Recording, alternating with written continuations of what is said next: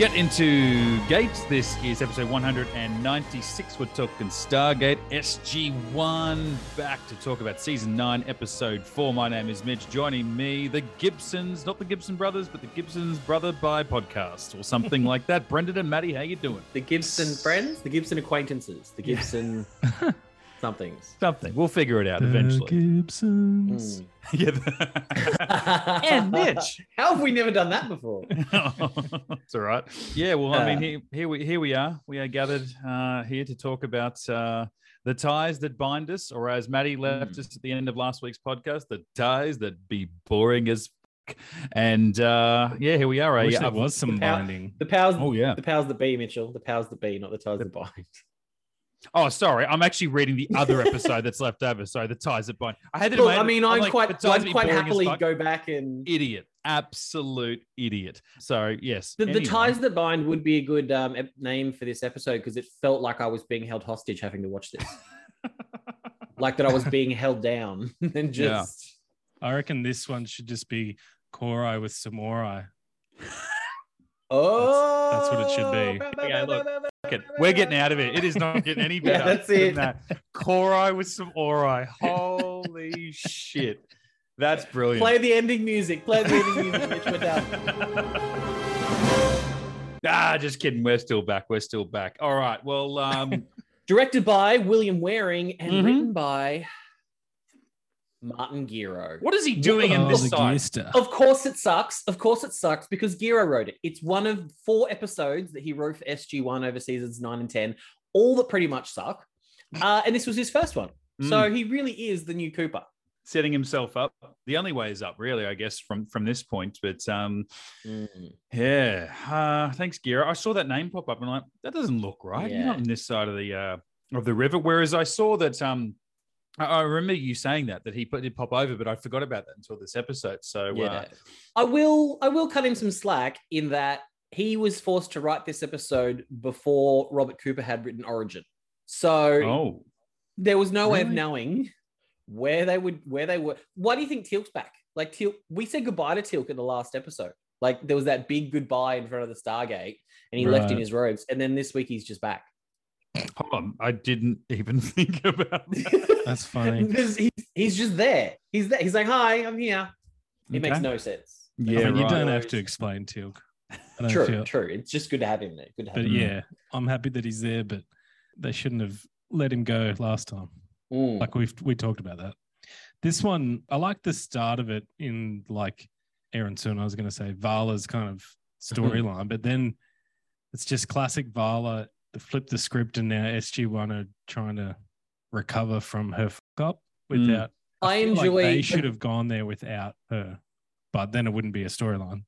Yeah, because I feel like that's what they're always doing. Like, especially for these couple of episodes now that she's a bit more of a main player, that they're constantly. I mean, what was that one we had to go on the little was that Ties That Bind where they had to go on the little treasure hunt with her stuff or whatever? Like they're constantly chasing her mistakes, or they have her around and know that she's going to cause mistakes when they go to places that she hasn't already been, which I guess is what makes her such a frustrating character for, SG-1 fans, at least the ones that don't like her, is that you can't quite understand why anyone's keeping her around. And I know the Daniel thing or whatever, that's something that's pushing us over in the moment. But even that, it's just like, oh man, like, I think even, has anyone asked Daniel? Like, I'm sure Daniel would understand if we got rid of her. Sure, we might lose him, but it's for the greater good, right? Jesus. He's like, oh, look, I'll risk it. I'll risk dying. But like Brendan, I enjoy the first maybe like 15 minutes or so. And then it starts to get a bit meh for me. Like, I feel like of the 3 main plot points of Vala knowing about this planet and us needing to go there with her, fine. But then you got the trial and then you got the Ori. And I feel like it should have been either the trial or the Ori, not both. Because at that point, it was just too much. Because they didn't even finish the trial. All over that was the place. annoying thing. Yeah. Yeah. Suddenly they were just like, oh, okay, well, Vala was on trial, but now the prior has made us all sick. So we'll let Vala heal us with her little waffle maker. Like, and then there's no resolution at the end in terms of, when they lose to the prior and they're all just kind of left standing there at the end having that face off. All the village people are like, okay, yeah, we like they're all bowing to the prior, but they never They just let Vala and the team go, and so did the Prior. Yeah, which was weird. Which I guess I think come the end, like I think I turned away for a second and didn't realize that Mitchell was sick until it was that shot where he got healed. But I was watching that sort of, the light increase to the point where he's obviously going across the lands or the planet or however far this sort of sickness, disease or effect had taken place. And it was like, yeah, this is just a point to prove to, like, he wasn't there to like make everyone sick. At that point, again, I didn't realize that Mitchell was, because I'm like, well, they're not getting sick. He's like, Daniel and Vala are there. He doesn't need them to be sick. He just wants everyone else to get sick. And this whole thing of making them sick so they get better, well, that's its own. That's preaching it to them. But if they were all to die and that was part of his plan, then that's there for SG-1 and for Earth to realize that they're the real deal and all that. So it was weird not to have some kind of. Do you need? Obviously, you don't need one, or they didn't think so. It was like, well, the extension of that was to just let them go and get back on their way. But as someone who hasn't seen it in a long time, I'm glad you just said that, Matty, because that's what I found too. Heading into it, off the back of last week, and you guys saying, "Hey, it's Korai, but Vala." I'm like, okay, good. Let's look forward to that. And it wasn't that for 10 minutes, because I expected her to sort of walk there, the gate to, the wormhole to shut off, and everyone be there seeing Vala, and they arrest her straight away. Not that she's still got this lasting effect of being a god. She's got the voice modulator that she wears. And then eventually they arrest her, and eventually they put her on trial. But by that stage, well, we want this to end with the Ori, so we have to start that now. And they overlap for 4 minutes, and it's not really either or. So I wasn't expecting that. And in saying that, I didn't hate this episode like I thought I would. It's not going to be this amazing piece of season 9 or anything, but I think I went in with such low expectations. It's one of those rare films and television shows or episodes for me where I go in thinking it's going to be the absolute scum of the earth. And when it just turns out to be not that great, I'm like, oh, this is fine. Like it's the same sort of shit, same sort of settings. All the banter between SG-1 is fun. Like all the banter between like Vala and the team, like when they're snipping back and forth at each other in front of the throne. And like, when they're watching the play, like the play is hilarious. Like that's a hilarious idea of them sitting there watching like this reenactment and the ribbons coming out as the blood and all that kind of and very like creative. Daniel leaning down into Vala's ear going, what the fuck are you going? Like just and she's like, please get out of your god's face. And I'm just like, oh my God, that is so good. And she just keeps looking dead on the whole time. It's like that stuff is all gold. But yeah, then when like the story stuff takes over, it's just like, oh. Because even like the stuff in the prison was fun. Like when Vala's in the jail cell and they're snipping back and forward and Daniel's like banging the cell gate like on her face, telling her to shut up. And like, that's all gold to me. I love that stuff. I like I would have preferred the idea of her staying as the Goa'uld and trying to convince them that the Ori aren't the way. And you still have a lot more dissent from Daniel. So you're getting all that nice banter. But then the Ori either showing up at Vala or Vala somehow tricks her way of getting around the Prior. Like for me, it would have been a nice, like more of a heist type situation. That's a great idea. Like obviously Daniel would still be doing what he was doing, convincing her to come clean. But yeah, imagine if she was about to come clean to everybody, and that's when the Prior shows up, and she doesn't have a chance to, come clean, and has to keep up the charade to. Yeah, no, that would be such a better episode. And then either SG-1 figure out a way to stop the Prior, or the Prior owns her. And I think, it was just a bit all over the shop. And like that, I think that's the biggest issue that I have with season 9. And I've said this before, they recycle the storylines for Mitchell and Vala, but they're not as good. I feel like they've done it better before. This example is Korai. I think Korai was a better written episode in the fact that it was actually Korra Teal'c's story arc, whereas this, Vala learned 0 lessons and... she still was making them mine the entire planet for her benefit. Given that when it was written, like Origin hadn't been written, so she hadn't even been set on fire yet. So it's like, I think that's one of the reasons we criticize that is that she didn't really grow from that at all, because when these next few episodes have been written, that hadn't happened yet. So like, that's why these episodes can't acknowledge any kind of growth from her. I mean, I feel like there was a little bit of growth at the end. Like that was a cool moment, the way she's just like had enough, pulls out the P90, is like, fix these people. Like I thought that was a really cool moment, but it was just kind of left hanging in the air. And that was kind of a bummer. Mm. And I know that there was still more to come in the episode, but where was it pre-Prior at that point? And she'd been healing people. He healed one person. And the guy who had been a believer of her, but then was like the chief guy trying to, execute her. And he's like, look, we're going to keep your treasure as payment for everything you've done. She's like, oh, well, hang on a second. I'm like, wait, read the room, okay? You just got away with your life. Like, again, I feel like you're not learning anything, just like an annoying child. But in saying that, I was also like, it's one of those things that, like Brendan said before, if you do this and you don't have a storyline, the moment in the trial where it's like Daniel says, hey, she should only be on trial for everything she's done since she got rid of the Gould. Now, how long ago is that? He goes and whispers her in her ear, and I'm like, okay, in real life, you go, oh, that happened yesterday. Like I came here as the Gould, and then my friends, it was all some kind of, diversion. And then they've extracted the Gould from me, and we've punished this false god. And I've come to tell you the truth. And well, you're getting me in trouble. But they've like 4 years. It's like, oh, okay, well, you had us all do labor across the planet. I'm like, God, couldn't you have bullshitted your way through this? But they just agreed to those terms immediately without even questioning it. We spent half the episode of Ikora, Daniel saying that was a different Teal'c, even though it was identical. This actually was a different person. Yeah, but they just accepted that immediately without knowing anything else about the Goa'uld. Yeah. I do love it. It is slightly refreshing that for 8 seasons we had Jack O'Neill getting so uncomfortable anytime anyone we visited would bow, thinking he was a god. Like he would just get no, get up. Yeah. And then Val just rocks him and goes, no, I'm your god. Obviously, get on your knees and worship me. Like I'm no qualms whatsoever. I do kind of like that. But I get, obviously, that would be a reason why people find her very polarizing as well, because it's so different to what we've seen in the past. I don't mind her reasoning as to why she did that as well. She was basically homeless and needed somewhere to stay and get back on her feet. I bought that concept. That I wonder if some flashbacks might have helped. It would have been nice to sort of empathize with her a little bit, to see her Amal Doran. That way. That was nice. Like I liked the idea of that, but they didn't actually have to do one. Yeah, exactly. Because we've done it before, so. Yeah.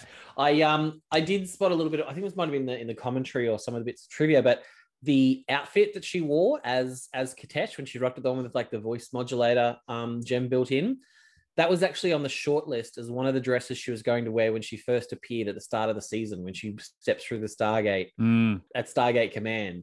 And I was like, Really? I can't see Vala being like the hustler, thief, con woman that she is, running around in a dress. Like, granted, the dominatrix leather was another mood entirely, but at least it was like pants and boots and stuff like that, which would make more sense for Vala, And it was a bit more, comparative to Prometheus Unbound as well. Like, even though she was... Yeah, exactly. She was in the... Commander Chief. Props to her, though, with the bloody, like, six-pack abs rocking. And those little cutouts of the dress. Even just, like, sitting down in a chair, she's still just got these, like, and I'm like, Jesus. Yeah. Well, I watched this in 2 halves, and then when I came back to watch it the second time, I rewound it a couple of minutes to catch up properly, and it was the scene where she's wearing something very revealing. I think she was sort of standing side on, and there must have been a piece where the sort of top half, covering upstairs, like a little thin piece running down her stomach to connect to the bottom half. And so a lot of her side exposed. I didn't watch it the first time. I didn't catch it the first time, but I was like, holy shit, like that is an outfit. And, I know it's such a sci-fi thing because, we're all such, sick nerds. It's like female character must show lots of skin. You got like, it looks like something from Anis's wardrobe. Yes. I was about to say Anis, right? Like when she popped up and it's like, just why are you even wearing a bra? Why are you wearing a top at all? Like the boobs are out. Okay. Let's stop pretending like you're doing anything to cut, or, maybe not. Maybe it's all part of your thing. And it's very much part of Vala's personality. And even that moment at the end, they're like, what are you going to do? And she's like, well, look, it is kind of a superpower of mine to make people feel good. I'm like, oh my God, just like give us a second. Again, read room, Vala. Like props to her, like, for that character, let alone being in a sci-fi show where you're playing a character like this. that you have to, get around in some very revealing outfits. There was a couple of numbers in there, a couple of choices. So props to Claudia Black. Yeah. I am glad though. I almost feel like this is a line that Peter DeLuise would have written, but I'm kind of glad they didn't make Vala say this line while she was wearing that outfit. You can do this. I'm not so sure. Look, I know using that hand device must be taking a lot out of you, but we really need your help right now. Each one is getting harder each time. It takes longer and they keep coming. Can you imagine what Peter DeLuise would have done with that? I didn't even pick that up. That's hilarious. No. Now, if you did pick Brennan, of how you made something, I would have made something. That could have gone to places. The thing I was going to make that I didn't get around to was the fact that Dr. Lamb and General, whatever his name is, Landry are related. And what a revelation that didn't need to happen. I mean, how boring. See, well, remember, because I went into this at the start of the season, and when they sort of had their first moment of friction, I was like, oh, what's going on here? And you guys asked me, do you remember? And I had no idea. I said, it's not going to be because of the show this is. It could be that they've had a previous relationship, but she's far younger. She's not going to explore something like that. But I got off some kind of weird... And again, this could be a somewhat racist comment because of like her complexion to his, and that it was almost like a stepdaughter or previously stepdaughter, and that like he was previously married to her mother, and that's sort of broken down. And then at the start of this, it's like, hey, can we talk? We can have lunch. And then and then there was the moment there, and he asked, "How is your mother?" And she's like, "Oh, she's doing fine." And again, it was just maybe it was the inflection rather than even the choice of words in the dialogue there that I'm like, oh, okay. Yeah, sure, they used to be together or married or whatever, but I didn't get that he was her dad. And yet, when he did just sort of briefly mention that before she went off world, I liked the way that it was delivered, because it wasn't forced on you in that first conversation where it's like, how's your mum? And then he'd be like, I'm your father, and blah, blah, blah. And we sort of get fed everything. It's just at the end, her saying, hey, I'm going to go to this and on the best suit. He goes, hey, I'm your dad. I know that. And it was just such a subtle way of throwing it in when we've been wondering for 4 weeks. And we even get that earlier scene where they should be hashing it out. And that's like the most cliche or maybe obvious scene to throw it in. So yeah, at the same time, I agree with you, Brendan, because I'm like, where is this going to go? Or is this just going to be the answer to that friction from the last 4 episodes? And is it not going to go anywhere? Because this is Dr. Lamb, and I'm not getting the feeling that she's going to become this main character. So what's the point? Like, she's definitely no Frasier, but she does hang around for a bit. Yeah, right. And then I think immediately after that scene where he says, I'm your father, you're my daughter situation, then she goes off world, and she first comes up to Mitchell, and I'm like, oh shit, you're the boss's daughter now. I didn't know that prior, but now we know. Oh shit. I mean, obviously we don't know that, but that's, as we heard from the actors themselves or the writers, that's the way they wanted to subtly play it as a bit of an in-joke. So I've never picked that up ever in any of my rewatches that they were together. No. Even the ones that you pointed out, I was like, really? Yeah, I mean, for me, it was just like, it was one weird scene, and then it was the button thing, but then listening to the audio commentary, and I was like, oh, okay, so now I go looking for it. And yeah, I don't think like Lexa Doyd plays it that way, but I sort of get the feeling that maybe Ben Browder does just a little bit. It is this weird. There's actually some episodes where Amanda Tapping and Chris Judge play, oh, we be like that was their thing for the episode. Like and you never pick it up, hilarious. But when you hear it in the audio commentary, you just know that Amanda Tapping and Chris Judge have just had this fun little subtext that they've been playing through this episode, because it's not like a them heavy episode or something like that. So they're just like, let's have some. Yeah. I just like the idea that if they interview Christopher Judge off screen and he's like, the way I play every scene with every female character and pretty much every male character is that they either are Teal'c or they want to Teal'c, because obviously Teal'c, who wouldn't want to climb this and grease it up, and everyone would be fucking Teal'c, and that's how I play the character. Like that, because hey, us in the podcast, we get it. God, Reese understood it. It's like, here's Stargate SG-1, and he was like, oh, Teal'c's amazing. It's like, well, you've passed the test. Thank you very much. It was that scene after one of the trial scenes, and what does Vala say to Daniel? You should be, basically be the lawyer for the prosecution, or for the Ori by that stage, because of the conversation he'd had with the prior. And in the foreground, as the shot sort of went through the hallway, Mitchell and Teal'c are there playing cards. I'm not sure what game they were playing, but just part of me, I wanted like a little subtle detail. I'm like, what if we could, like, Teal'c doesn't understand cards, but wins every single game that he plays. Like, I said that they were just showing each other the even card. playing. I have no idea. It was like I've no idea. Apparently that was one up. That was Ben Browder's idea. He was the one. He's like, well, if we've got to be in the scene, let's do something. So that was his addition, I believe. Yeah, I don't know the game. What's the other? I mean, they're already very. I wonder if it was just like. I wonder if it was just high card wins. Maybe they were just. Oh, yeah. I thought it was something something like card, that. maybe? But yeah, I'm like, I don't care what it is and what game they play. I just want the idea that Teal'c just wins every single game that he plays against everybody. Like, it's just everyone plays a game. It's like, sure, okay, so we're going to lose to you. I win. Yeah. This is bullshit. It's their equivalent of like Jack and Teal'c boxing. He's just like, they're playing cards, but he's still just kicking ass. Yeah. What do you think of Dr. Lamb in general, though? Because I feel, even as a doctor, I think her bedside manner needs some work, because she walks straight up to, I think it was Mitchell or Daniel. I can't remember, when that guy dies. She's like, this is the first, but it's not the last, and then walks away. I'm like, really? Oh, yeah, that was actually against Daniel. Daniel, yeah.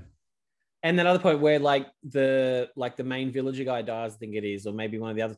And like 3 seconds after dead, she's like, prep him for the autopsy. And I'm like, whoa.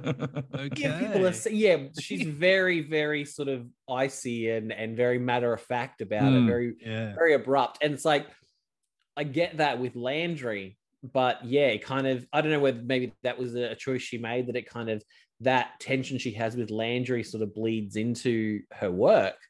But the writers never really paid it off. So yeah, she does come off as very, very icy sometimes, and you're like, the performance, okay. which is good, because it's different to Janet. Because well, I guess it's a good way to separate her from Janet and just be like, okay, so it's not the sort of just the same beats. It's not just Janet played by a different actress. She's bringing something different to it. So, but yeah, it's obviously, it's hard to attach yourself to anybody after Janet, because you're like, well, A, who's going to beat Janet, and B, well, don't get attached, because she's probably just going to die if that's the case. So she almost needs her own like Stargate Atlantis rebirth, kind of like McKay had, where when he was in SG-1, you hated him because he was such an arsehole. He was so condescending and he was sexist, or he just thought he was all that for the ladies. And you're like, dude, you're so annoying. Like, he's a fun annoying, but at the same time, he's an arsehole. And then you get him in SGA and you can't help but warm to him for those exact same reasons. Somehow they just made it work, but work in a different setting. Whereas, yeah, here, I don't want to go, oh, well, yeah, she's just so pissed off all the time. She's annoying. But it's like, yeah, they're not giving her a lot to do, or maybe they are. And that's like you said, maybe that's her choice. And the only reason I knew that it was Daniel before that exchange, Brennan, was because I think prior to that, she'd been on screen obviously a couple of times, and I was like, hang on, every time she pops up, I forget the fact that her and Michael Shanks are together in real life at this point, right?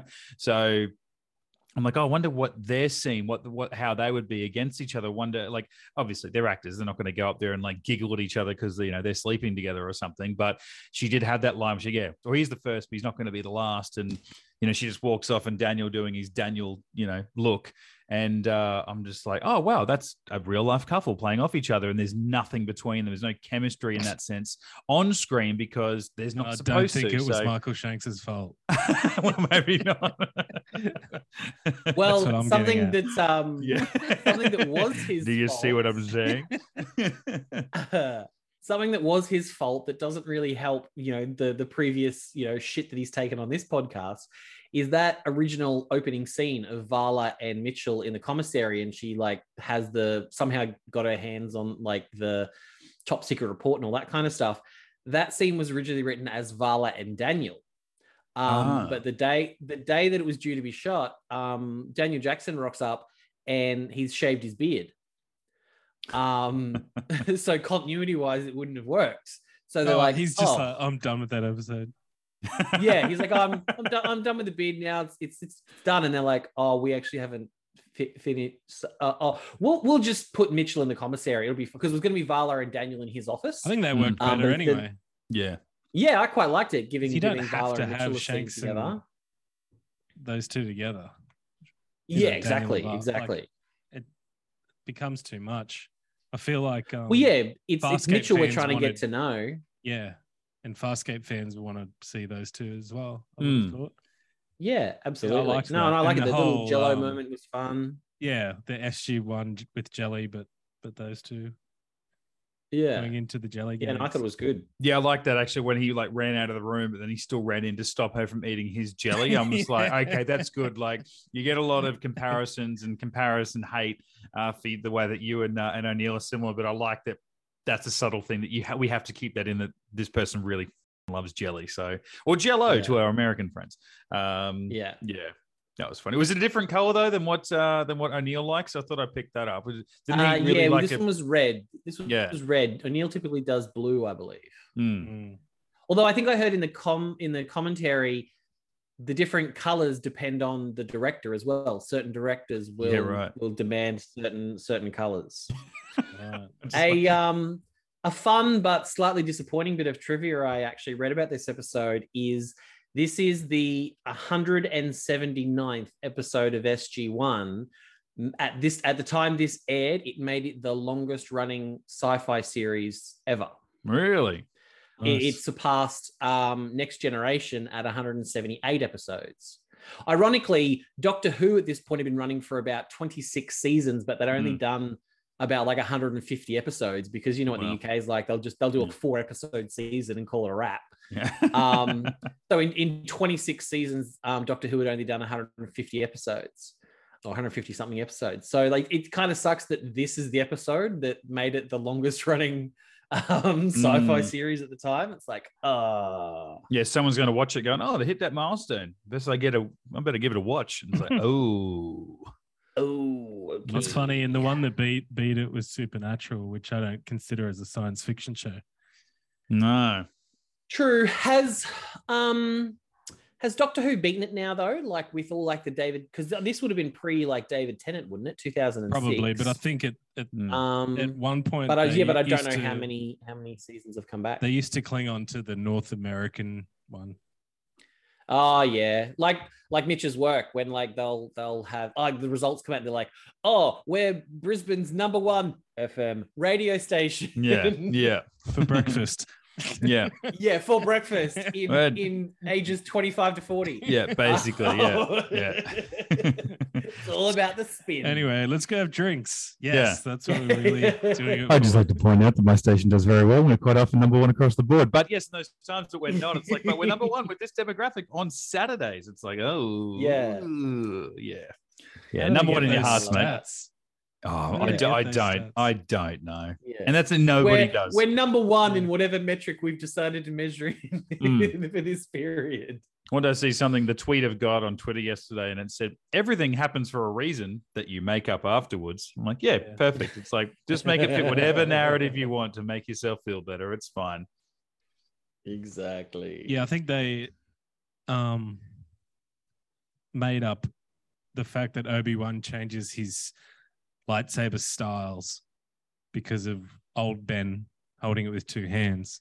So he kind of, as a Padawan, he had one style, then as a master I had another style, and then after the Empire takes over, he had a 3rd style. I'm like, I like it, but you're just making it up after the fact now. Yeah. You've got someone different teaching him how to hold a stick, mate. Like that's probably what it is. Yeah. Oh yeah. Everything is canon. Everything is canon. There's videos on YouTube that are like, these are the like 5 different lightsaber fighting styles, and here's like the 7 forbidden techniques, and it's like, really, it's, you're hitting each other with laser swords. Relax. Yeah. Like I think the one that they both agree on is the turning the lightsaber off and back on again. Apparently, dark side and light side don't like that. Yeah. Like you're in the middle of a duel and you can't get past their guard, and you turn your lightsaber off, then turn it back on. I'm like, that's the first thing I would do. Yeah. I thought that after I watched one movie. I thought that after I watched 11 movies and 16 seasons. It's an obvious move. Why is no one doing this? Like, that's the forbidden move. Like, in all the text, dark and light side, it's like, you can't do the on and off style. No. Yeah. No. Come on. That's cheating. This is obviously the episode of one of the best Vala gifts, the lies meant to deceive you. Yes. Yeah. It was weird when that popped thing, up. was I was like, I swear I only saw that a couple of weeks ago, but it also seemed very familiar, not just like very recent. So I feel like you guys have sent that on as a GIF at some point, or certainly spoken it as I think that's in Maddie's favorites folder. Yeah, right. I was actually a little bit worried that Brendan was going to come with something he'd made for this episode, because there was that line, I forget who said it towards the end. It might have been Daniel, or it might have been Dr. Lamb, when they're talking about the virus, and they went blah blah blah. It's spreading like wildfire, and I was like, oh no, they've just said wildfire. What's going to happen there? Oh, I see. I had that Leo pointing moment GIF from Once Upon a Time in Hollywood, when at the start, and did Daniel sort of pull aside Vala? I can't remember the context of the conversation. He's like, listen, we have a limited window of opportunity. And I'm like, oh yeah, here we go. Yes. Here goes the title drop. That was my moment. I didn't even pick up on the wildfire thing. Actually, one of my favorite lines was toward the end, and I laughed out loud. Now I'm watching this thing at this point on my phone. I think I was getting like a jumper, a hoodie off the rack. So I'd put it sort of on the shelf above my clothes, and I'm just sort of going through getting a coat hanger off the rail. And classic Mitch doing laundry. Mate, look, I'm so busy. And so I wasn't even really focusing. But then you had that bloke that healed her and the treasure line. It was probably in that same scene. And he's like, but all the bad things, you made me rub your feet. And I was like, no.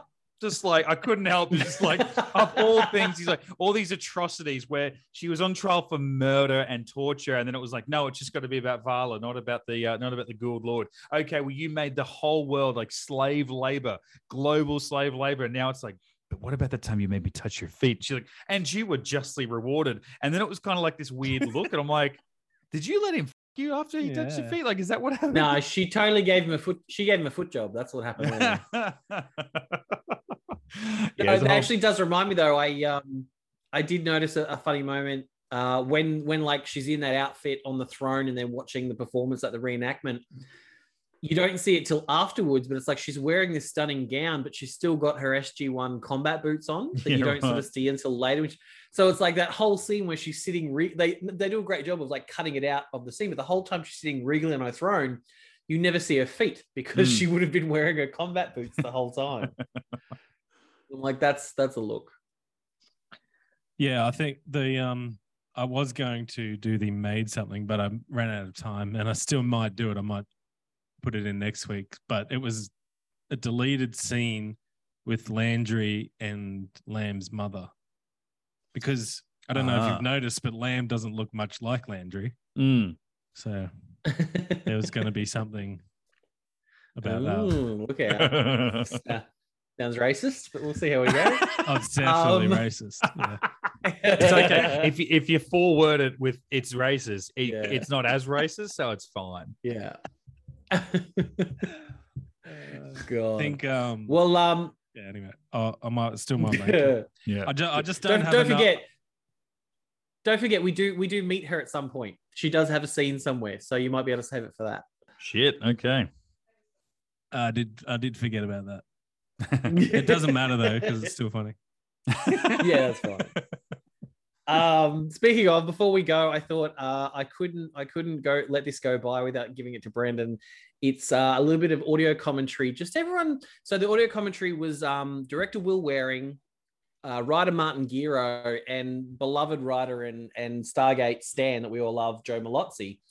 They were doing the commentary. And they just brought up just chatting about Robert C. Cooper. And I just thought Brendan might enjoy this. Oh, yeah. In all fairness, once again, I mean, Rob, in his mind, knew what he wanted to do with the ORI. And essentially, he's responsible for the whole sort of ancient storyline. Yeah. And, I mean, believe me, we've had huge arguments in the writer's room about the ancients. I mean, essentially the very, esoteric beings. And none of us really know 100% what's going on with the Ancients, but it's all in Rob's head. And I remember actually we had I wouldn't say like an argument, but a very animated discussion that sort of was punctuated by Rob and Paul having it out, and then Paul, just saying, okay, put up your hand. Who in the room here knows, understands the Ancients? I put up my hand. Yeah, I don't think so. The girls are fighting. Okay, guys, nobody knows the Ancients better than I do. Okay. And of course, Martin Giro, the sycophant, suck-up's like, I put my hand up. And Joe's like, no, you didn't. Fuck off. There's like 3 episodes you have to watch, guys. Come on. Yeah. You don't need to know that much. Oh, wow. And I guess there was that line too, because I'm trying to think of what I remember from season 9 and 10 as it goes on and what we're only supposed to know by this point. But Daniel having that line, I might drop it in. It's where he says, I know what they're doing, but they're all right, but I don't understand why. Because at this point, like he understands their power is real. They're not the Goa'uld. Like he knows that at this point that the Goa'uld, they're fake, right? They have some cool technology, but ultimately the idea of them as gods and all powerful is absolute bullshit. Whereas he knows, because he was there and the firewall and all that sort of shit, that he knows that the Ori are, the Ancients equivalent. They're just the bad version. They're the dark side version. So, okay, from what I remember, and maybe this is a spoiler alert for anyone that's listening along that hasn't ever seen these episodes, but from what I remember, the Ori, right? Is that a correct memory? Yeah. Yeah, they grow in power base. So is that I guess, is this the breadcrumb that becomes that? This is the question that Daniel says basically, and that's the answer. Yeah, I've always sort of read that line as, like, we all know that the Goa'uld, it was just a hustle. Like, they were just hustling everybody. So Daniel's like, well, what's the Ori's hustle? Like, there's got to be so, like, given that he knows the Ancients and knows what they're doing, is like, well, these people have the same power of the Ancients. Like, the Ancients are like, we don't want anything to do with you disgusting little carbon-based life forms. Like, you're so far beneath us. So he's like, okay, so why do the Ori care so much about us tiny little ants? Like, what benefit do they have? What's in it for them? So yeah, I think that's where his antenna go up, and he's like, there's got to be more to it. Yeah. Okay, cool. No, something about that line just really stuck out for me, because I'm like, I get confused having only seen these episodes. Maybe, I mean, a lot of them once, and I was like, what do I remember that's coming, and what do I remember from the first 4 episodes that we've seen of this season, and what we're supposed to already know. So okay, that's cool. You might want to bleep what you said for the people that are watching it for the first time. Oh, okay, all right. He put up a spoiler alert. Fine. Yeah, but you want people to drive and fast forward 15 seconds. Yeah, I like it. We can do that. I mean, it can't be any worse than that. What was it for, Mitch? And I went to do a spoiler, and I'm like, and you're like, okay, everyone fast forward 30 seconds from now. And we preambled so much that they fast forwarded exactly the 30 seconds, and it was me dropping the spoiler. Oh, really? That's what it was. Yeah, it was perfect. Couldn't have been timed better. Perfect time. Hilarious.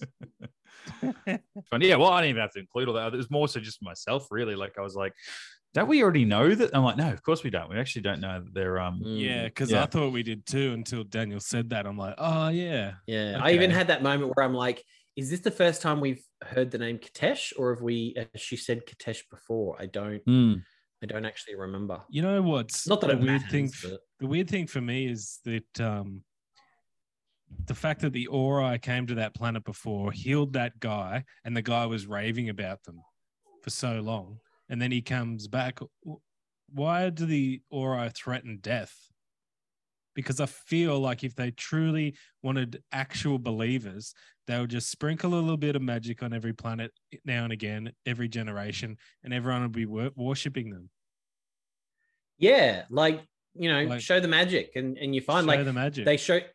He showed the magic at the end of healing everybody, and everyone was like, wow, this is awesome.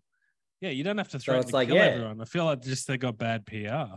Otherwise, yeah, absolutely. SG-1 would basically have no leg to stand on as to and then we wouldn't need that Robert absolutely. C. Cooper movie. Yeah.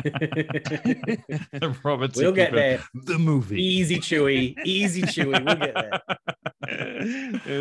There was a comment on one of our YouTube episodes where someone said, I want to know what you disliked so much about, well, what's wrong with Arc of Truth? Because I actually really enjoyed it. It's like, we'll get there. I remember really enjoying it. I think the first time I watched both Arc of Truth and Continuum, I thought Arc of Truth was the better film until I rewatched them and I went, no,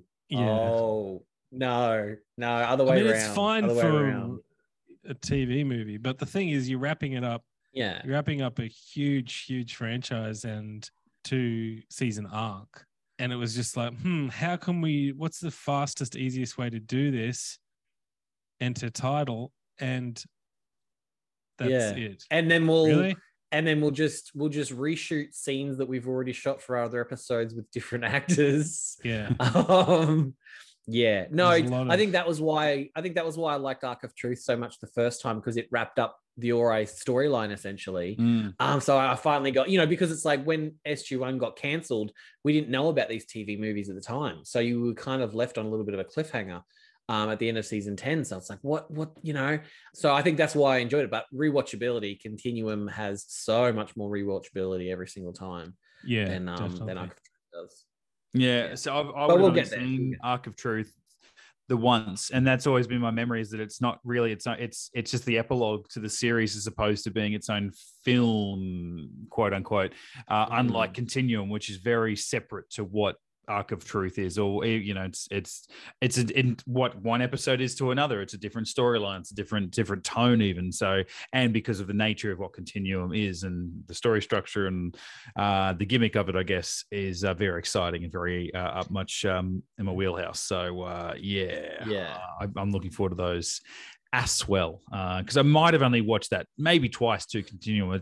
It's weird. They've always sat just on the shelf next to these shows, and it's like, I'm never going to watch an entire season in a day just because I want to flick on some Stargate, but I've got a movie there that goes for an hour and a half, 2 hours. I'm like, no, I think I should watch those seasons before I watch that movie again. Like, it makes no sense how I handle things. Captain Chronology strikes again. And mate, it's a gift and it's a curse. But here we are. It's basically, I just wanted to watch Continuum again. And I'm like, well, fucking blow me down. I'm just going to have to do a rewatch podcast and work for years and years and years to get all the way to Continuum just so I can watch it again. It's like, absolutely. Worth it. Done. All right. That is episode 196. The powers that be. That be. And the powers combined. Yeah. Our powers combined. This is still a terrible episode. We're going back to SGA territory next week. Yeah. Are we expanding on the old Ronan Dex storyline and introduction? Yeah. Please. No, actually. Well, God. It's like the B. It's like the B plot. Is it kind of like when we introduced Teal'c, and it's like the second episode with Teal'c, he was just kind of locked up in a room and we didn't really see him, but he was still kind of part of it. Like we'll promise we'll get to him eventually. He's a badass, but he's not. A little bit, but instead of being locked up, he's in the gymnasium beating up all the security officers and doing like fight training with them. So, great. Yeah, we're skipping to the good part basically, but All right, then cool. We can get more cool stick fights. Yes. Yeah. Duet is the name of the episode. Duet. All right. Duets next week, episode 197. For all of our episodes, past and present, if that makes any sense. They're all past, technically. That's where time works. You can go into our podcast and channels like you have been. Chronology strikes again. Start with the first one, guys. Not going to lie. Jump onto our YouTube channel. Give us a subscribe there. All our episodes are there and going up as we continue along. And find us on the socials. Drop us a DM. Drop us a long-form chat. Get into gate@gmail.com. Just get in touch, basically. Come and say hey. We're nice guys. We're going to talk. Speak for yourself. Yes, the past can hurt. Get into geek.